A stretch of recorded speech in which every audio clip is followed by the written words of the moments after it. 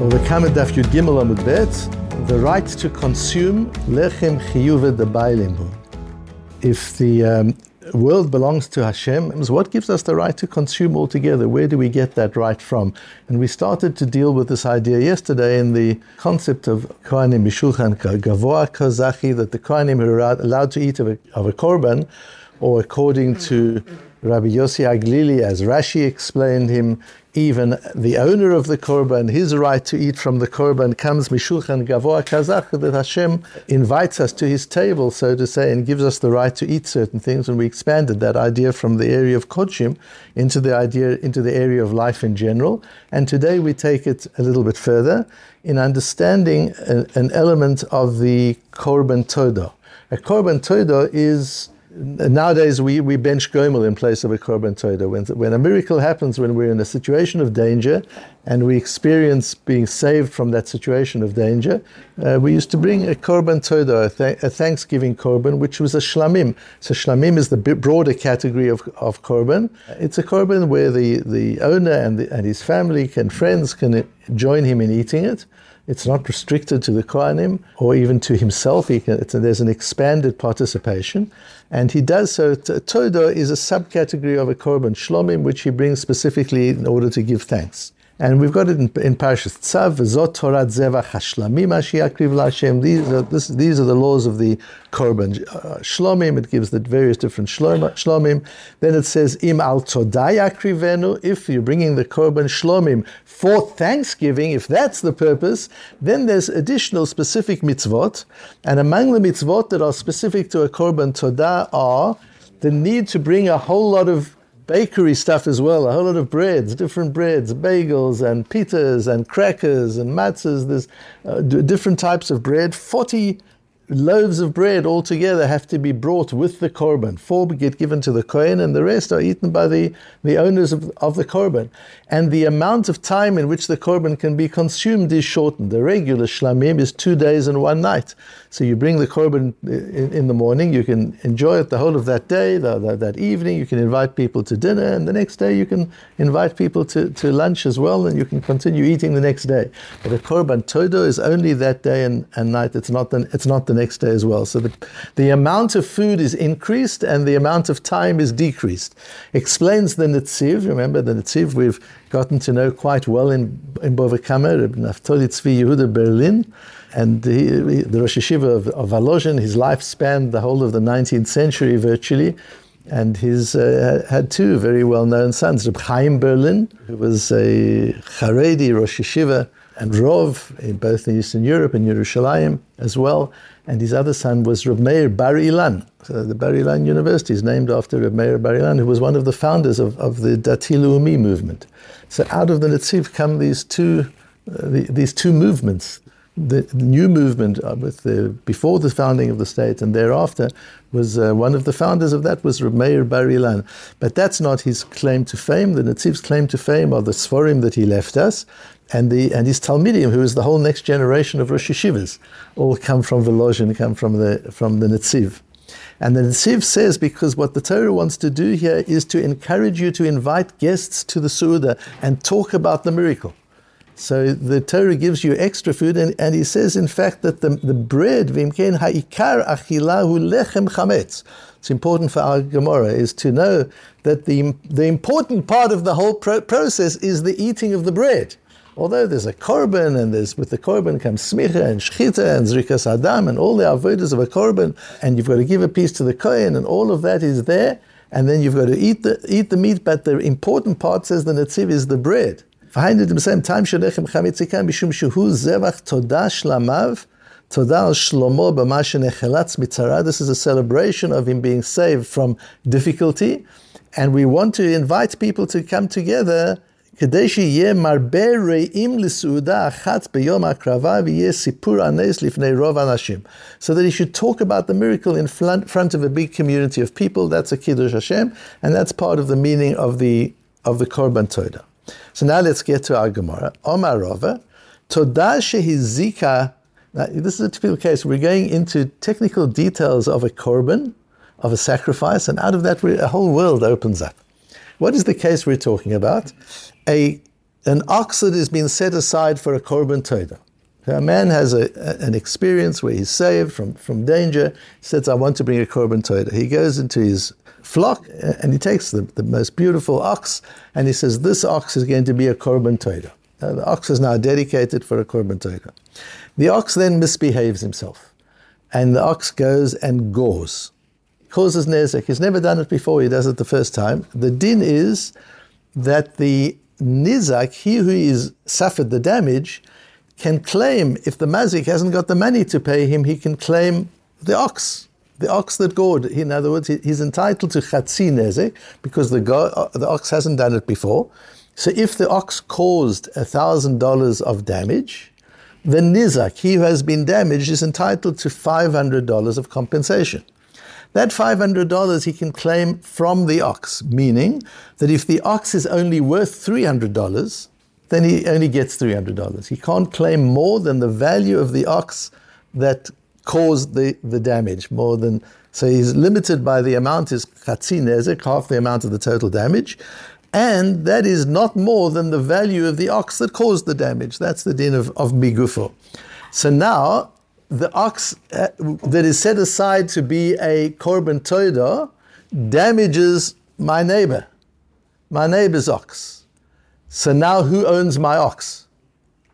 The neighbor now has rights in the ox. He's entitled to claim money from the ox, so he has a right in the ox. But I want to bring the ox as a korban todah. What happens now? So goyve mibsara ve'ena goyve milachma. He's allowed to claim from the meat. In other words, I've got to take the ox and bring it to the Beis HaMikdash and I shecht it, I slaughter it, and it's a korban todah. But who eats the meat? Now the neighbor comes along and he says, but the meat is mine. This is for me and my family. I'm entitled to $500 worth of the meat. He gets the meat, but not any of the bread. In other words, if the meat is not worth the full value, again, the damage was $1,000. He's entitled to $500. The ox is worth $300. So he says, I want all the meat, and I'm going to take your 40 loaves of bread as well. Says the Gemara, says Ravana, Eino Govi Milachma. He can't take the bread stays with the owner. Isn't that obvious? Why would he be able to take the bread? The bread didn't do the damage. Sefer Tzrichile, says the Gemara. If you continue, that's what's important. Nizak ochel basar umitkaper mevi lechem. The nizak eats the bread, and the mitkaper, an important word, he who is atoned by the sacrifice, brings the bread, the lechem. Hanami pshita, that's also good. Answers the Gemara, I might think, since you can't eat the meat if you haven't brought the bread is part of the korban of the meat. And if the nizak gets the meat, he gets the bread as well. Because maybe the mazik can say, you bring your own lechem. Why are you taking my lechem? Kamashmalam de lechem חיובא דבעלים. Who we see from here, the bread is the obligation of the man, of the bailim, the owner, the first owner, not of the nizak. And Tosfos says, we're talking here about according to Rabbi Yossi Aglili. This whole piece of Rava is going according to Rabbi Yossi Aglili. What did Rabbi Yossi Aglili teach us yesterday? He holds that in the case of Kodshim Kalim, in the case of Korbanot, like a Todah, it's Mamon Bailim, it belongs to the owner. So the ox, even though it's been set aside as a Korban Todah, is still an asset that belongs to the owner. The ox now causes damage. The person who has been damaged, the neighbor, gets rights in this ox which belongs to me. Now, what we see here is a bifurcation of the mitkaper and the owner, in a sense. So what happens? The rights to eat the meat, which is an economic right, it's a material right in the ox, that can belong to Reuven, my neighbor. But the mitkaper is still me, the person whose korban todah it is. So now there are two pieces. What this Gemara does for us is it bifurcates the eating of the korban and the avodah, the other services of the korban. So the korban has to go through the services, and I, as the owner of the korban, have to go through the services. The slaughtering of it, the throwing of the blood, which the kohen does for me, the putting the emurim, certain parts of the inside of the animal, onto the mizbeach, and it gets burnt on the mizbeach. All of these are part of the service of the sacrifice, which yield kapara, they yield atonement. I'm also entitled to eat the korban. The eating of the korban, although the korban has to be eaten, that's not part of the avodah. That could belong to somebody else. So here we've got a case where the neighbor whose ox is damaged by my ox, he gets to eat it. But I do the avodah and the kapora is mine, I bring the lechem, I bring the bread, because that's all part of my obligation as the initiator of the korban. The K'tzeis HaChoshen, there's a very important K'tzeis HaChoshen on this, and the K'tzeis HaChoshen, it says from here you see that you can't sell the rights to kapara. You can sell the rights to eat, you can sell the material rights in a korban, but not the spiritual outcome of the korban. I can't say, I want to give you, or I want to sell to you this korban, and you can eat the korban, you have all the benefits of the korban. I can sell you the rights to eat the korban, but I can't sell you the benefits of the korban. Because if I could, then what happens in our Gemara? My ox has damaged your ox. At that moment, you become the owner of my ox. And I have to bring the bread. Why do I have to bring the bread? You should have to bring the bread if it's your korban, it's your kapara. No, I still bring the bread because it's my kapara. Why doesn't the atonement also transfer to the nizak, to the person damaged? Says the K'tzeis HaChoshen, you can't transfer the spiritual outcome. You can only transfer the right to eat. The right, not the benefit, is what you can transfer, is how the K'tzeis HaChoshen learns this. Rabbi Yossi Aglili says the K'tzeis HaChoshen. This, the Rabbi Yossi Aglili says, the Kodshim Kalim, this type of sacrifice belongs to the owner. That's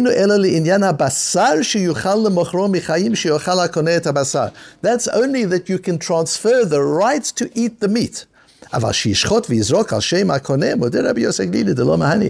that I do the sacrifice for you. I'm giving you the benefit of the sacrifice. I'm going through the avodah. I'm serving in the Beis HaMikdash, and you're getting the benefit of that. That can't transfer. That remains yours. Reb Chaim Shmulevitz goes a little bit further in this. Reb Chaim Shmulevitz, as you know, is known for his Musar Shmuzim, because those got published and they're easily accessible. One can read and understand them. But the real greatness of Reb Chaim Shmulevitz is in his Gemara Shiurim. It's in the way he understands Gemara. And one of the things I learned from Reb Chaim Shmulevitz was to get to first principles. When you're looking at a difficult thing, get to first principles and work at the level of first principles. And he's a genius in that area. Reb Chaim Shmulevitz is one of the close Talmidim of Reb Shimon Shkop. And Reb Shimon Shkop used to say that everybody should have a Rebbe among the Acharonim. You should have a Sefer that you study very, very consistently and carefully, and that becomes your teacher. He becomes the teacher of methodology. And Reb Shimon Shkop used to say his Rebbe was the K'tzeis HaChoshen. So if the K'tzeis HaChoshen was the Rebbe, so to say, although he was 100 years earlier, but Reb Shimon Shkop invested in, engaged and understood the K'tzeis HaChoshen and learnt a method of learning from the K'tzeis HaChoshen. And Reb Chaim Shmulevitz was a close Talmud of Reb Shimon Shkop, so who better than Reb Chaim Shmulevitz, who I had the honor of learning from, to be an exponent of the K'tzeis HaChoshen for us, to explain it. And he says, you've got to bifurcate further. You've got to say every korban, and this is brought by his son-in-law, Reb Nochem, who we met yesterday. He quotes his father-in-law, V'omer Bezer Moiri Chami, and my father-in-law explains this. Dinei b'chol korban matzinu beit musagim. In every korban there are two ideas, two concepts. This is Reb Chaim Shmulevitz getting to first principles. Two concepts in every korban. Mevi umitkaper. Very important principle to understand. There is the one who brings the sacrifice and the one who gets atoned from the sacrifice. There's the person who makes the sacrifice, it's my ox, I bring it.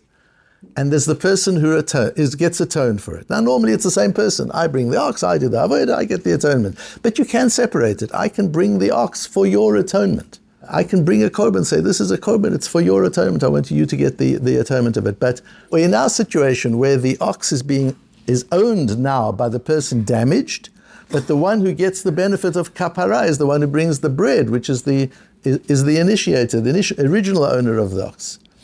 And he says, "V'yesh listapek ma'udin ha'achila b'mafrish korban al menat she'yitkaper chaviro."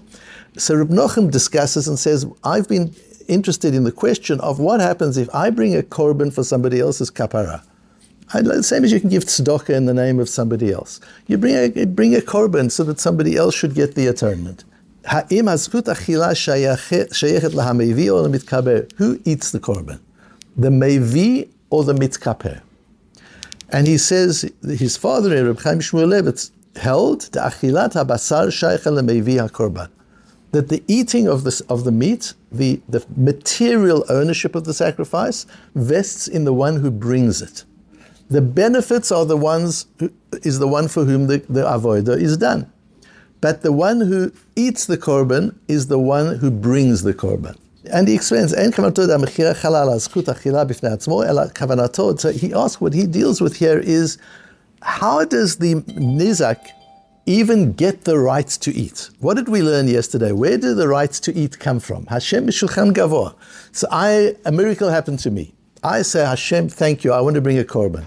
I set aside my ox. I'm bringing the korban. The korban is brought, and I'm allowed to eat the korban. Why? Mishulchan gavoah kazachi. Hashem invites me to his table. But how does Hashem invite my neighbor who's my ox damaged? Where does he come into the whole picture? Why is he even involved? Explains Reb Chaim Shmulevitz, because once he gets to own the ox, because the ox damaged his ox, so he gets the material rights in the ox, he is now the Mevi. And one understands that because who's actually making the sacrifice in the literal sense of the word? Who's actually paying for it? The Mevi is the one who pays the sacrifice. So now you've got two things. There is a ritual attached to the sacrifice, and there's sacrifice attached to the sacrifice, meaning it comes out of my pocket. So those are two different things. And it's the same in all areas of life and of avodas Hashem. There are the things you have to do. You daven, you do say brachas. There are rituals we have to do, and they have a benefit to our neshamot. We get close to Hashem through those rituals. But there's also the area of making the sacrifice, of understanding that what I have is not mine; it belongs to Hashem. The Mevi is the one who gets to eat. So if we take yesterday's shir and today's shir and we combine the ideas, we come out with an amazing concept. The right to consume the sacrifice is given to the one who makes the sacrifice, not the one for whom the sacrifice is made. The rights to consume the sacrifice, in other words, the invitation to sit at Hashem's table, is issued to the person who makes the sacrifice, not to the person for whom the sacrifice is made. And the making of the sacrifice, that means I understand. When I'm making a sacrifice, it means I understand it isn't mine to start with, as we said yesterday. This belongs to Hashem in the first place. And that understanding, that surrendering of our assets to the ownership of Hashem is what the act of sacrifice is, that nothing is mine, it all belongs to Hashem. And I want to apply it to the difficult times that we're in, where so many massive sacrifices have been made by our nation already, and unfortunately will probably continue to be made in the next little while. Unbelievable sacrifices, korbanot.